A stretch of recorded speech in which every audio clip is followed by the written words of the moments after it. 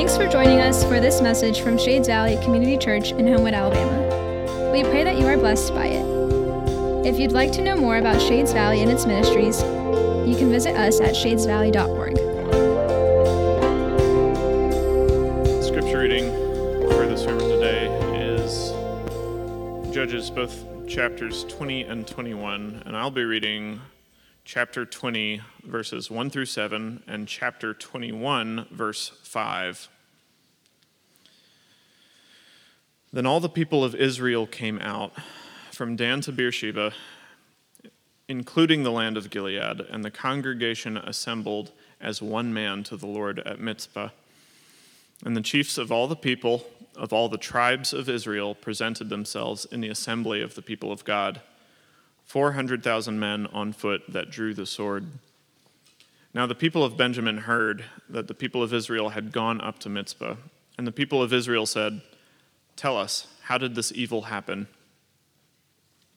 And the Levite, the husband of the woman who was murdered, answered and said, "I came to Gibeah that belongs to Benjamin, I and my concubine, to spend the night.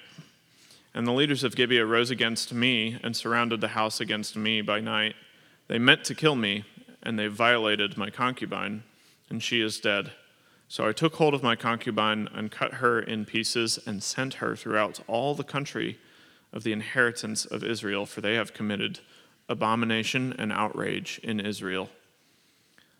Behold, you people of Israel, all of you, give your advice and counsel here." In those days there was no king in Israel. Everyone did what was right in his own eyes.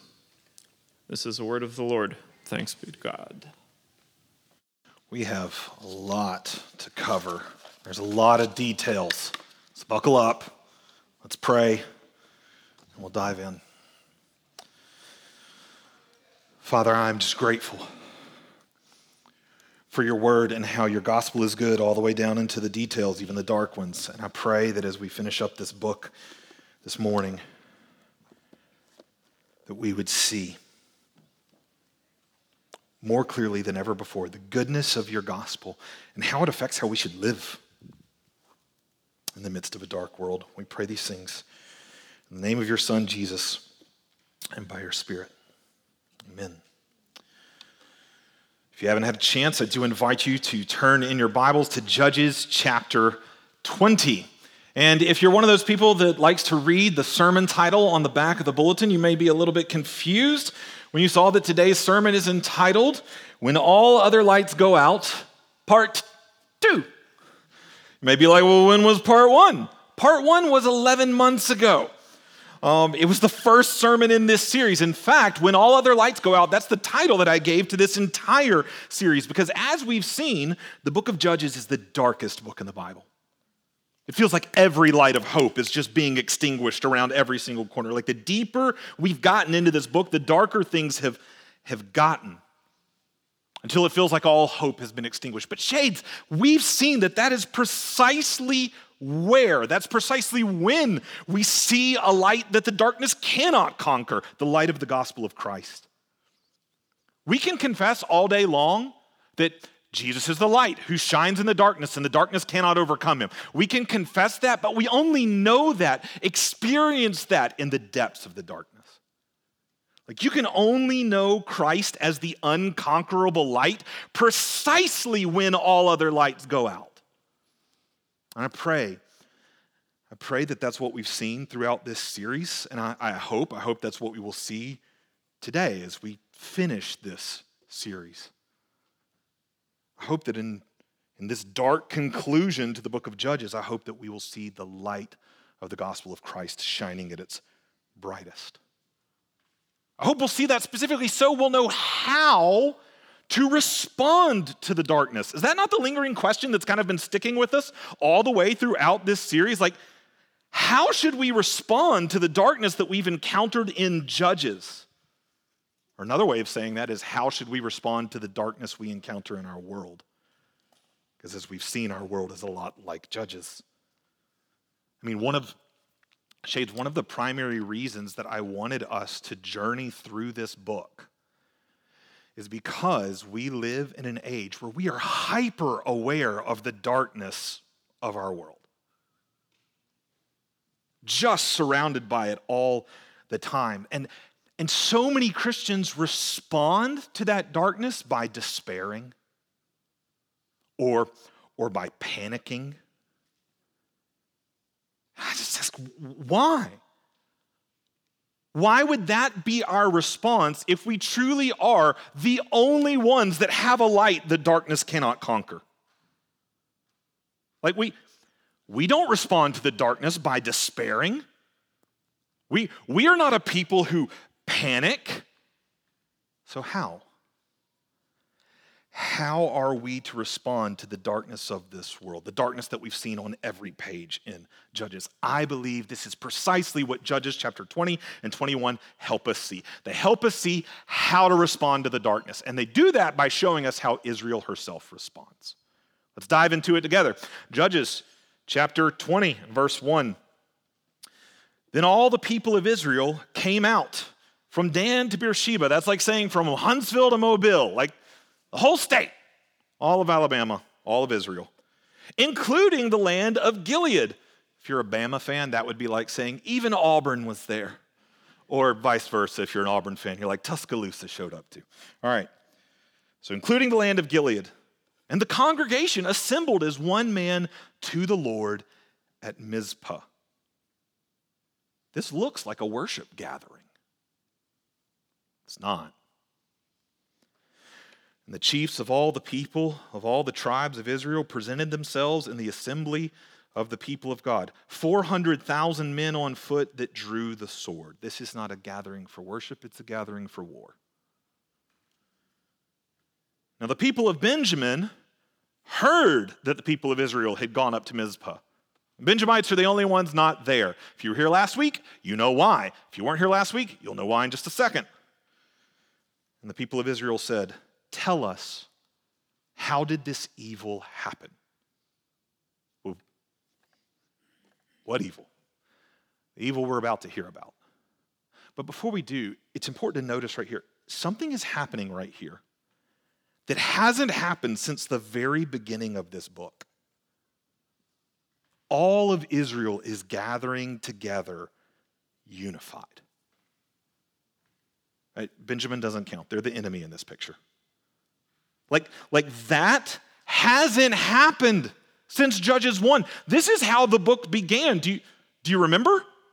Judges 1 and verse 1. The people of Israel, that's all of Israel. They gathered together. They inquired of the Lord, "Who shall go up first for us against the Canaanites to fight against them?" The Lord said, "Judah shall go up first. Behold, I have given the land into his hand." When this book began, Israel was unified with God as their commander-in-chief. He brought them into the land of Canaan, broken the back of Canaanite resistance, and now he's commissioning them on a mission to finish driving out the Canaanites. Clear them out, which we've seen throughout the book. That's not what happens at all.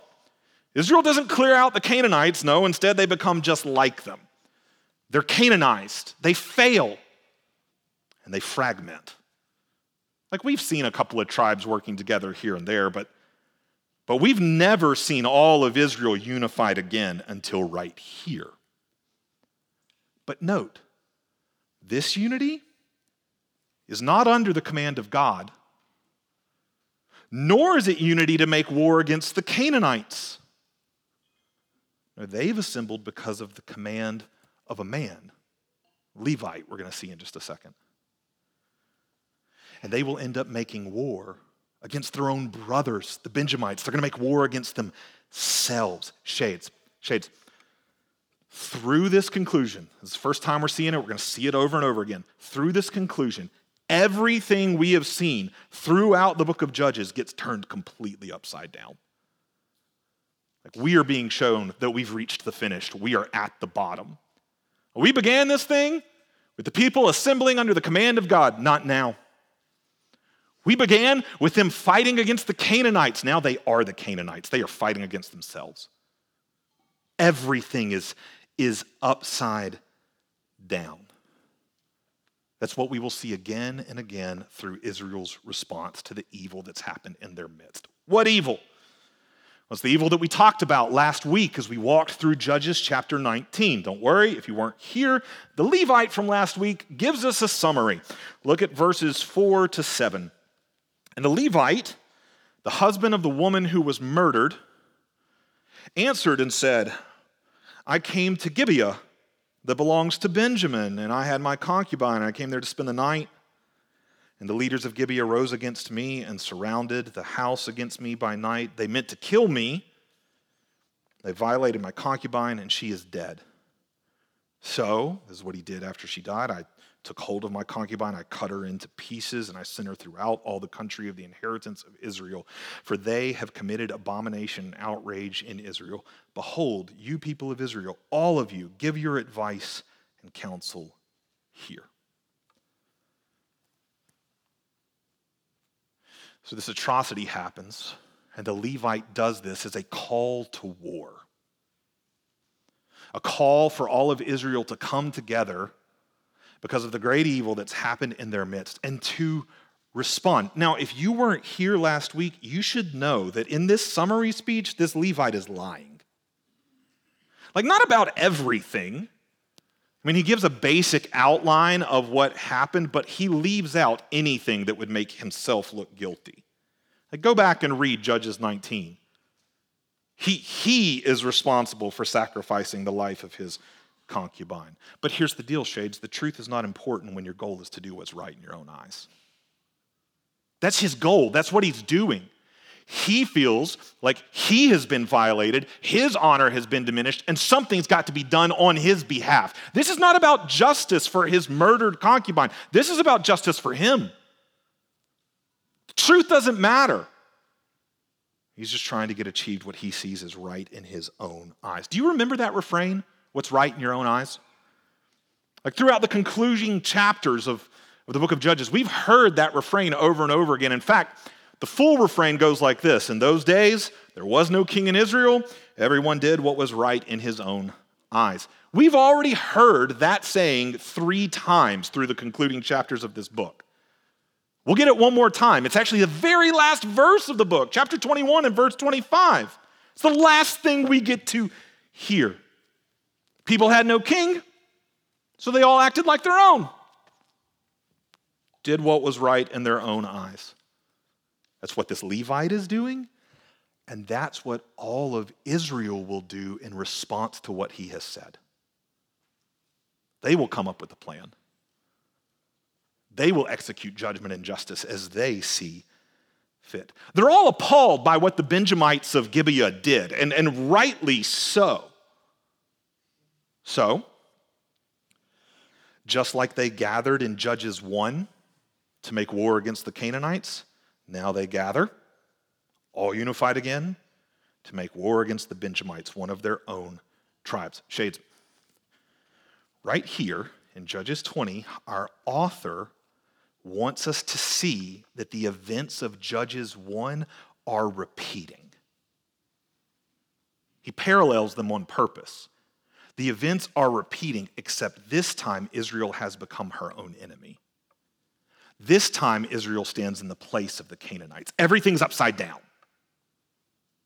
because Israel's been Canaanized. And when I say that, Israel's been Canaanized, I'm not just talking about the men of Gibeah, those Benjamites who committed this atrocity. No, we're actually shown through this passage, not just the men of Gibeah, the whole tribe of Benjamin has been Canaanized. That's what we see in verses 12 to 17. Here's what happens. These united tribes of Israel, they say to the tribe of Benjamin, they're like, listen, we want justice against these men, hand over the men of Gibeah. But Benjamin won't do it. They respond in defense of these men's wickedness. They defend their Canaanite-like brothers because they've been Canaanized too. So all of Benjamin assembles for war.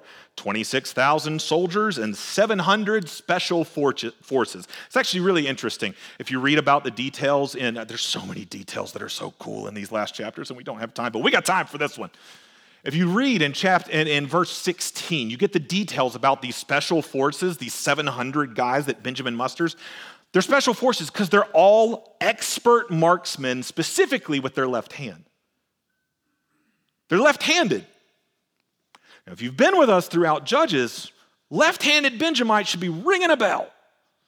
Does anybody remember all the way back to the second major judge we saw? He was my favorite, Ehud. the left-handed Benjamite. And if you remember what we saw through his story, what we were being taught was through Ehud's left-handedness, which was considered a weakness. So God's choice of him as a deliverer looked unwise.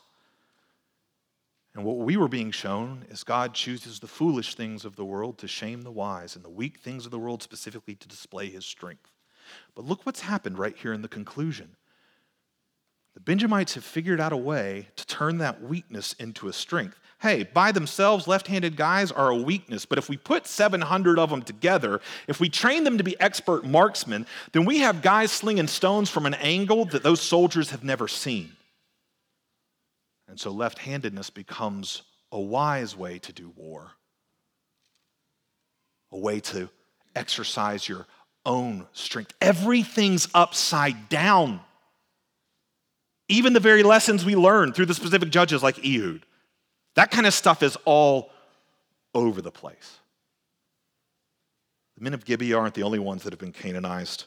So has the entire tribe of Benjamin. That's what we see through their response. And not only that, not just the men of Gibeah, not just the entire tribe of the Benjamites, but all of the Israelites, we're meant to see that they have been Canaanized as well. Yes, all of those united Israelites who are united against evil, who we kind of feel like they're on the right side of justice, they've been Canaanized too. We see that through the two ways that they respond to this darkness. This is what we're going to hone in on for the rest of our time. So number one, the people take the execution of God's judgment into their own hands. This is how Israel responds to the darkness that they've seen. They take the execution of God's judgment into their own hands. This is what we see in verse 18 and through the rest of chapter 20. Look at it with me. Verse 18. The people of Israel, all those united tribes, they arose and went up to Bethel and inquired of God, "Who shall go up first for us to fight against the people of Benjamin?" And the Lord said, "Judah shall go up first." Now, right about here, I imagine that some of you might be confused. Like Jonathan, you said that we were about to see how Israel responds like a bunch of Canaanites. But verse 18 that we just read, isn't that them coming to God as their commander right here? Aren't they seeking his will just like they did back in chapter 1 of this book? In fact, did verse 18 right there not perfectly echo Judges 1:1 that I read to you just a few minutes ago? Judges 1:1, the people inquired of the Lord, "Who shall go up for us first to fight against the Canaanites?" And the Lord said, "Send Judah up first, for I have given the land into his hand." Don't we hear the same thing right here? Yeah. And no. Our author is echoing the first verse of this book on purpose, but not so that we'll see the similarities, but so that we'll see the differences. In Judges chapter 1, we are specifically told the people inquired of the Lord, Yahweh. That's his covenant name. They come to him as their commander-in-chief. They're in covenant relationship with him, and they're wanting to keep the covenant. But here, in Judges 20, we read, they inquired of God, Elohim. That is a generic Hebrew word for a deity. Now listen, when you read through Scripture and you see swapping between God and the Lord, Yahweh, Elohim, it's not always significant. But it is right here. Because these verses are perfect parallels. Judges 1:1 and Judges 20 and verse 18. They are perfect parallels except for a very few words that the author has changed on purpose. And what he is doing right here is he's wanting us to see they are not coming to God, treating him as a commander with whom they are in covenant relationship with. No, they are coming to him as a generic deity, the way that the pagan Canaanites approach their patron gods. We're going to see that even more clearly in just a minute. But there's a second difference between Judges 1:1 and Judges 20:18 that we need to see right here. Namely, how God responds to the people's request. It looks like he responds in the exact same way. But no, In Judges 1, he said, send Judah up first to fight against the Canaanites. Here, he also says, send Judah up first to fight against the Benjamites, but something's missing. In chapter 1, when he said, send Judah up, he attached a promise to that command. For I have given the land into his hand. But here, in chapter 20, that promise is painfully absent. It's like God is saying, go up, but I will not go with you. They don't care. They're not even here asking if they should fight the Benjamites. I mean, Judges 1, the only reason they go to war with the Canaanites is because God told them to. He hadn't told them to do any such thing right here. They don't even ask if they should go, just who do we send first? Because we're going to do what's right in our own eyes. We just want a pagan-like blessing from our patron deity. But Yahweh won't be manipulated by empty religiosity. We see that through what happens. Oh, Israel goes up. You can read about it, verses 19 to 21. They take a far superior force and suffer a devastating defeat. 22,000 of their own dead. Like, what the heck just happened? So they come to the Lord again. In verses 22 and 23, this time they weep. This time they ask, should we even go up to fight? But I think that all of this begging and weeping is still perfunctory religiosity. I think that because God sends them up again, and again they lose. 18,000 men this time. They are down 40,000 troops. And this, Shades, is where I become absolutely convinced that what we are seeing is God's judgment first being poured out on these united tribes of Israel before he ever pours out judgment on the Benjamites. He will. We'll get there. But first, all Israel who thinks they are in the right.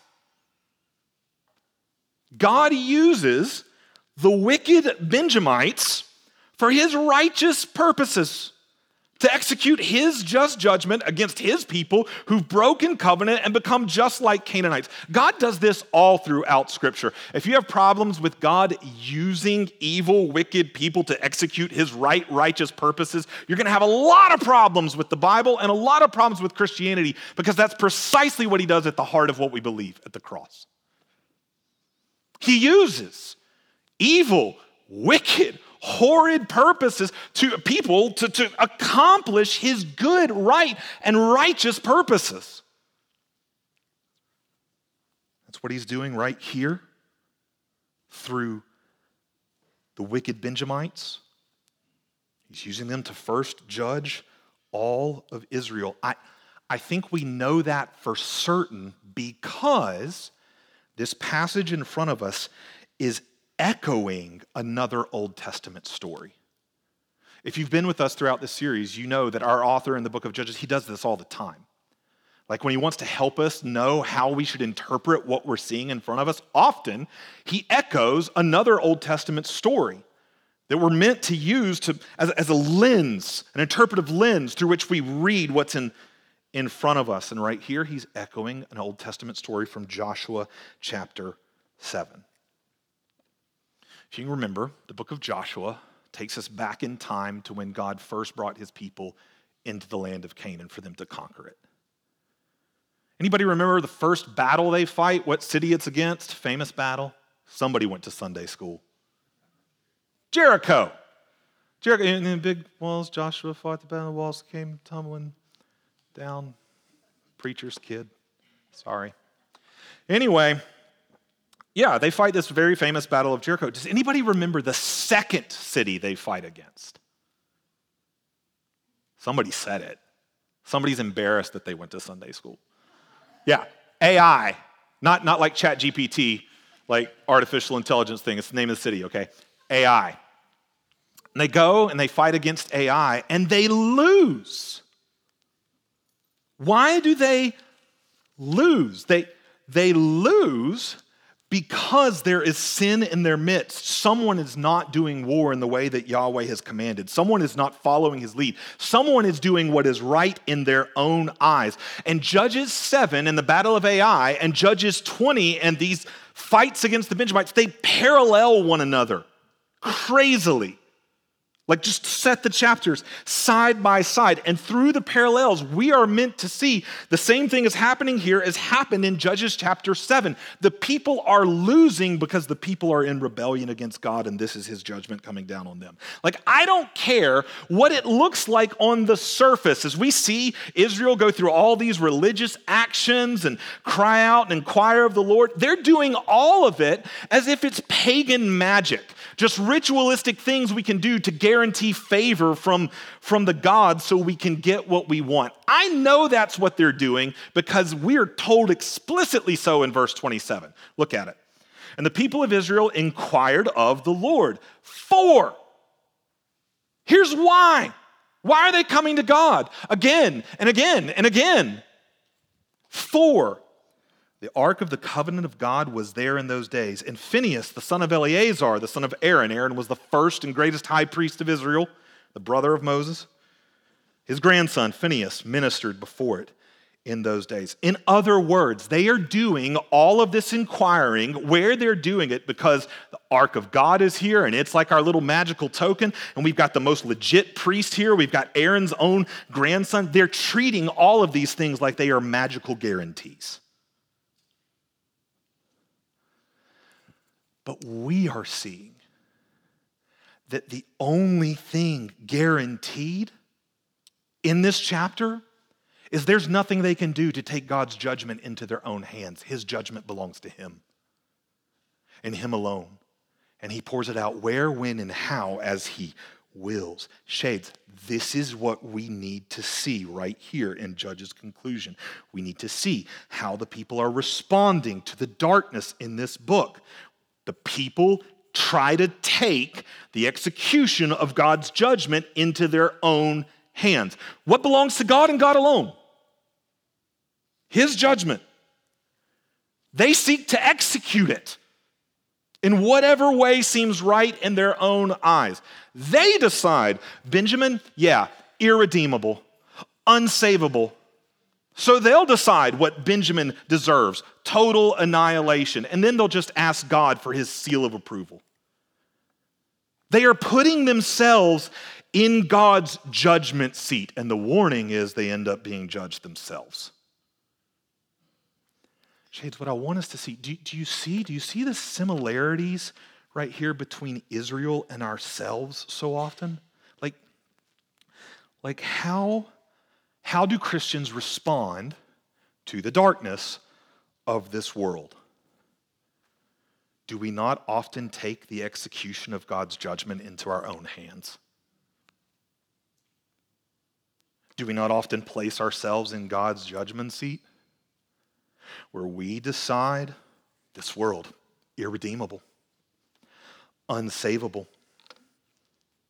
so we can decide what it deserves and merely ask God for his seal of approval on our judgments? I'll just give you one example of how we do this. Despair. We do this through despair. Through despair, we put ourselves in God's judgment seat. Here's what despair sounds like on the lips of Christians sitting in God's seat of judgment. Our world is going to hell in a handbasket. Look at what the world is coming to. Things have never been worse than they are now. These are all statements of despair. And in that despair, we are pronouncing judgment on our world. It's damned, irredeemable, unsavable. So I can disengage from it. It's going to hell in a handbasket. Let it go. I can disengage from it, withdraw into my little Christian enclave, and just let it go to hell like it deserves. We do this not only in judgment of the world, we do this often in judgment of the church. Church is going to hell in a handbasket, so I can disengage, withdraw into my little Christian enclave of the two other people who agree with everything that I say is true about Christianity.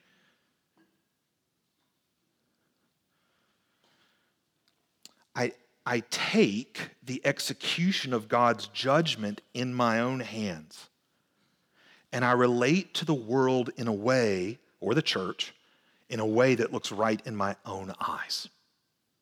But Shades, Judges refuses. It refuses to let us respond to the darkness that way. I told you all the way back at the beginning of this series that when we say things like, man, things have never been worse than they are now, Judges says, hold my beer. Like here we have seen depths of darkness like unlike anything any of us have ever experienced. And simultaneously, at the depths of that darkness, we've seen the bright light of the gospel. Judges won't let us despair. It shows us that it's precisely when all other lights go out that we see the gospel's unconquerable light. Theologian Carl F. Henry, he said it this way. He says, the early church did not say, look at what the world is coming to. The early church said, look what has come into the world. A light. The light of Christ is shown in the darkness, and the darkness can't conquer it. He's the light of the world, and he's called us to respond to that light by reflecting it. 1 Peter 2 and verse 9, but you're a chosen race, a royal priesthood, a holy nation, a people for God's own possession, so that, why? Why has he called you out? Why has he called you to himself? So that you may proclaim the excellencies of him who called you out of darkness into his marvelous light. To go into the darkness and shine a light. That's why he called you out. Jesus says it rather explicitly in Matthew 5:14. He looks at his disciples and says, you are the light of the world. Jesus made that statement. In the Gospel of John, he makes that statement about himself. I am the light of the world. In the Gospel of John, Jesus made a lot of I am statements. I am the bread of life. I am the living water. I am the light of the world. The light of the world is the only one of those I am statements that I'm aware of that Jesus ever applies to us. I'm a light, and I've called you out to be a light. Shades, it is not for us to condemn the world to hell in a handbasket. Judgment belongs to the one who judges justly. We dare not take his judgment into our hands. Despair is not how we respond to the darkness. No, we respond with faith. That's the flip side of despair. We respond with faith. Faith that one day God will judge perfectly, so I don't have to. Faith that one day God will execute perfect justice, right every wrong. So even when this world wrongs me right now, I don't have to right it. I don't have to get revenge. No, my just judge says, vengeance is mine. I will repay. And my faith in his justice sets me free from taking judgment into my own hands. Because I know the darkness won't win. I have faith that his just judgment wins. So I don't respond to the darkness of this world with despair. I respond with faith. The rest of Judges chapter 20 should fortify our faith that judgment belongs to the Lord. In verse 28, he tells Israel to go up against the Benjamites one more time, but now he promises victory. I'm going to give them into your hands. Now he executes his righteous judgment on the Benjamites. And yes, he's still doing it through a wicked force. He does it through the wicked Israelites, who prove their wickedness even more, because after they've actually won the victory, they keep going. They go throughout all the territory of Benjamin until they have killed everybody and everything except 600 men who slipped through their fingers to go hide in a bunch of desert caves. The entire tribe of Benjamin reduced down to 600.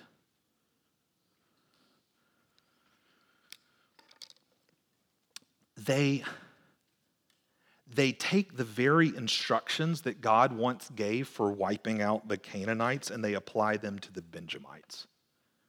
Like everything's upside down.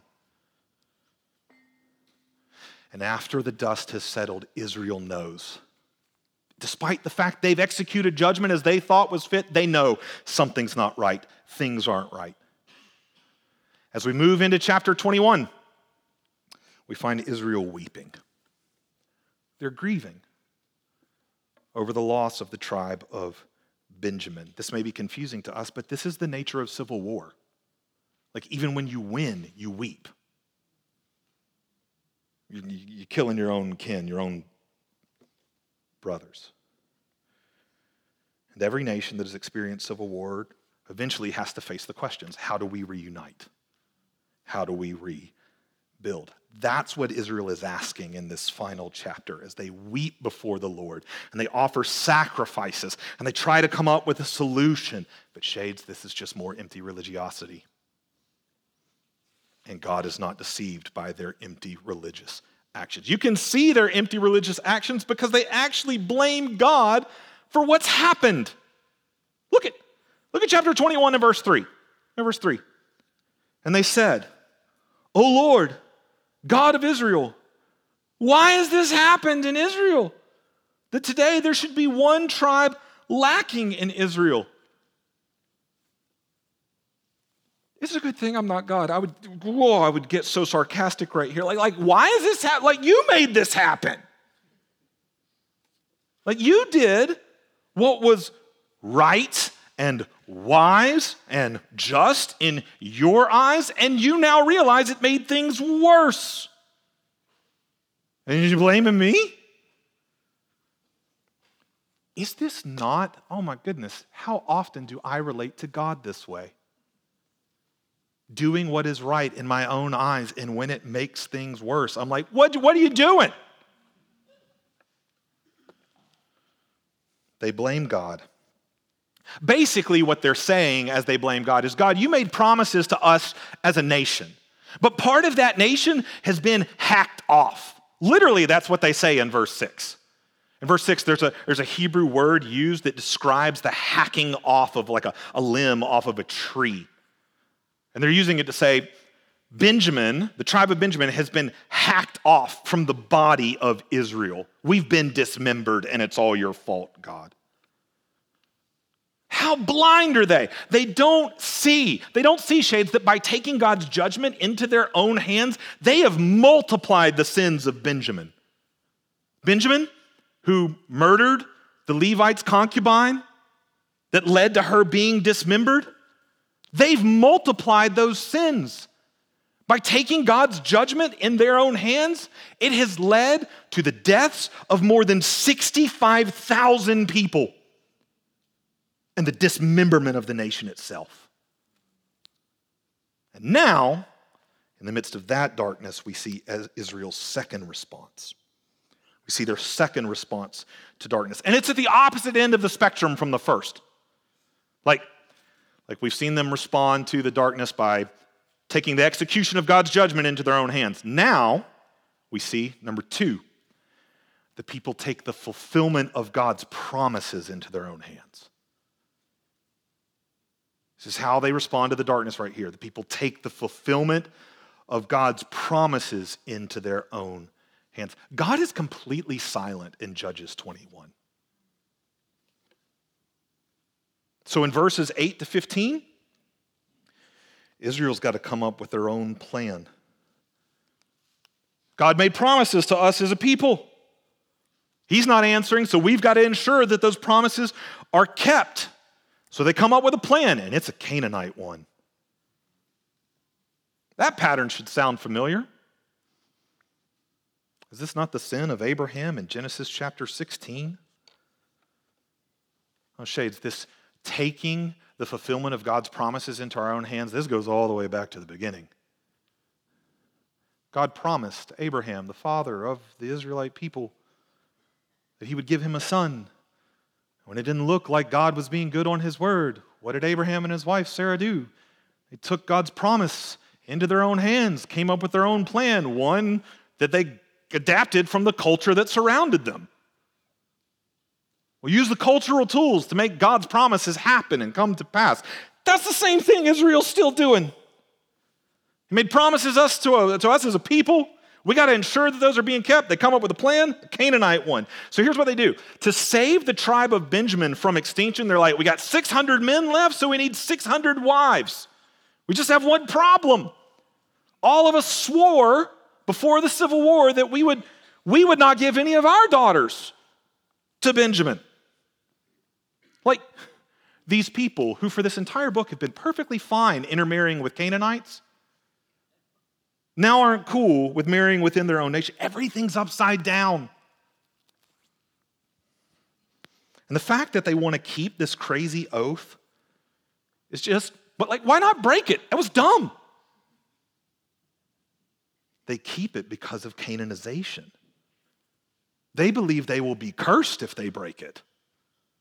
That's why they got to keep it and just look for a loophole. We've seen this before. You remember Jephthah, who made a crazy oath, but he kept it because, like a Canaanite, he feared he would be cursed, and keeping his oath led to death through the sacrifice of his own daughter? Something very similar is about to happen right here. These men, what they decide to do is to go, hey, there was this one clan, this one family group that didn't show up to participate in the Civil War. So let's go kill all of them, take all the single women, and give them to Benjamin. That way, none of us gave our daughters. Loophole. They do it. But even that's not enough. Sin never is. They get 400, which is 200 short. So they come up with a second plan. Another Canaanite one in verses 16 to 24. These men, they tell these 200 Benjamites that are left in need of wives, they say, all right, look, here's the deal. There's going to be this festival happening at Shiloh, this religious festival.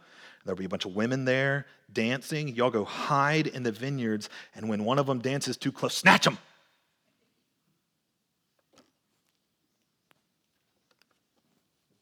This is what they do. And one of the most interesting things to me about the way our author recounts this story to us is specifically what he says about Shiloh in verse 12. He calls it Shiloh of the land of Canaan. Now, Shade, you got to realize, Canaan is what the land was called before Israel conquered it. After the conquest, it's called Israel, or maybe Israel and Judah, or the Promised Land, or something like that. But it's not called that right here in Judges 21:12. This is the only place in the entire Bible where the conquered land is called Canaan once again. Everything's upside down. It's called Canaan because this is what Israel had become. They are Canaanite to their core. I mean, verse 12 specifically speaks about Shiloh of the land of Canaan. Shiloh is the heart of Israel's religion right now. It's where the Ark of the Covenant was kept at this time. It's at the heart of everything. It's where Phinehas, the grandson of Aaron, served. This is the heart, represents the heart of everything they believe. And God looks right there and says, you are Canaanite to your core. And that's exactly what they act like in the name of fulfilling God's promises, no less. They act like Canaanites. They take the fulfillment of his promises into their own hands, aim to keep them through Canaanite methods. And Shades, this is where we got to ask, do we see the similarities between Israel and ourselves?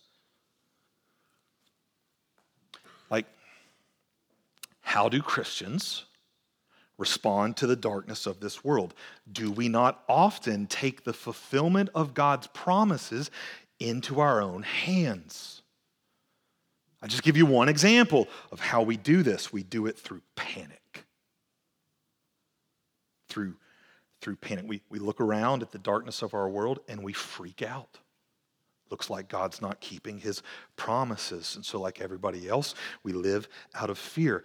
We panic. Perhaps the promises of God won't come to pass without our help. Perhaps we need to wield the same weapons as our Canaanite-like culture in order to help God out. I mean, he needs my political candidate in power to keep the darkness at bay, right? So I'll use whatever propaganda I got to. I'll make all the angry posts seething with hate for the other side. I'll do whatever I've got to do as long as we don't lose. Because if we lose, that means the darkness wins. And in our panic, we take the promises of God into our own hands in a way that seems right in our eyes.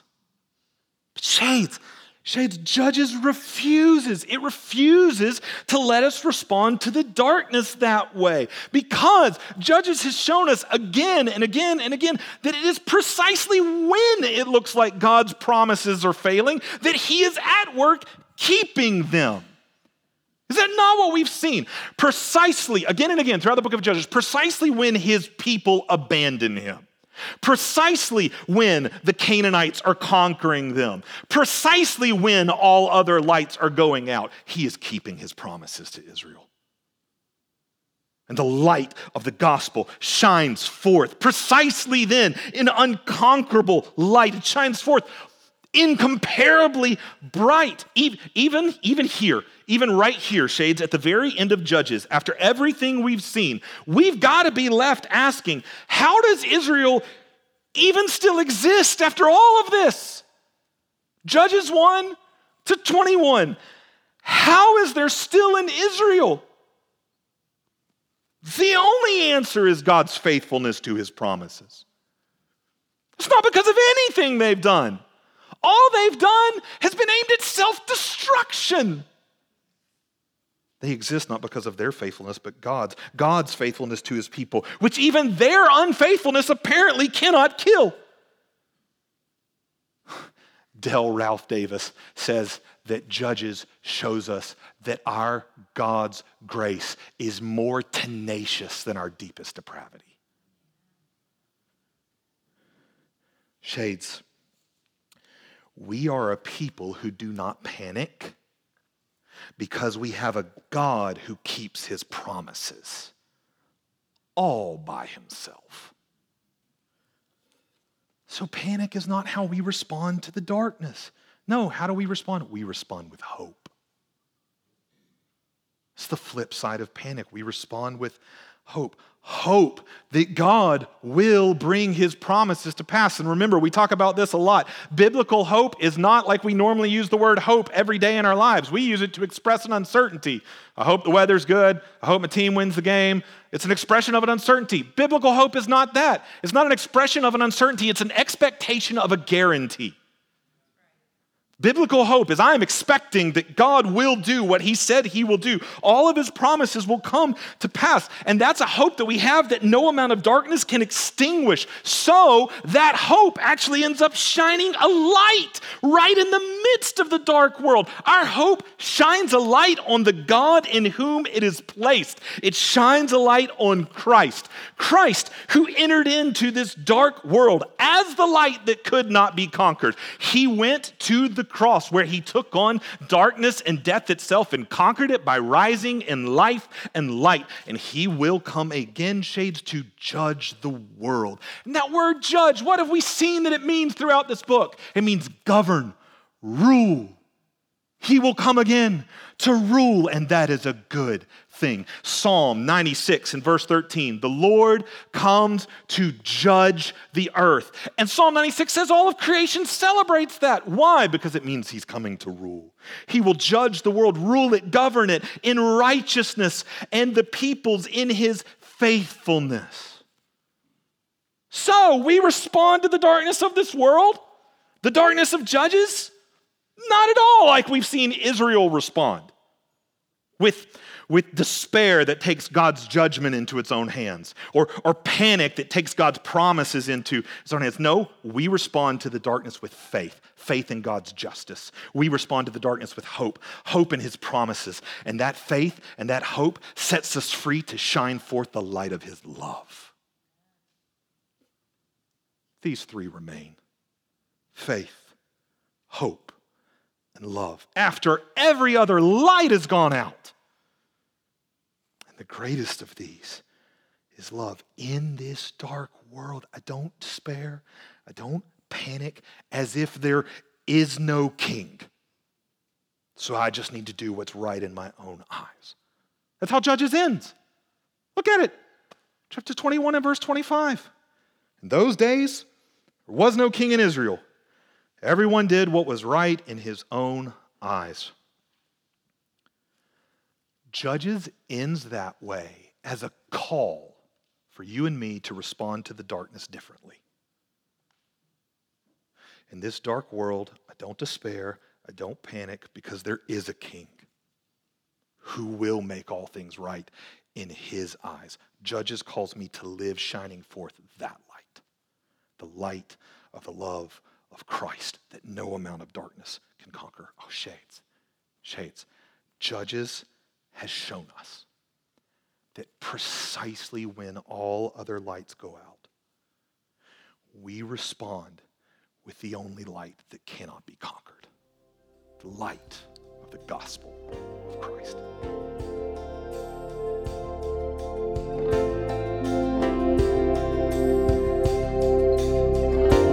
Now go into the world in peace. Have courage. Hold on to what is good.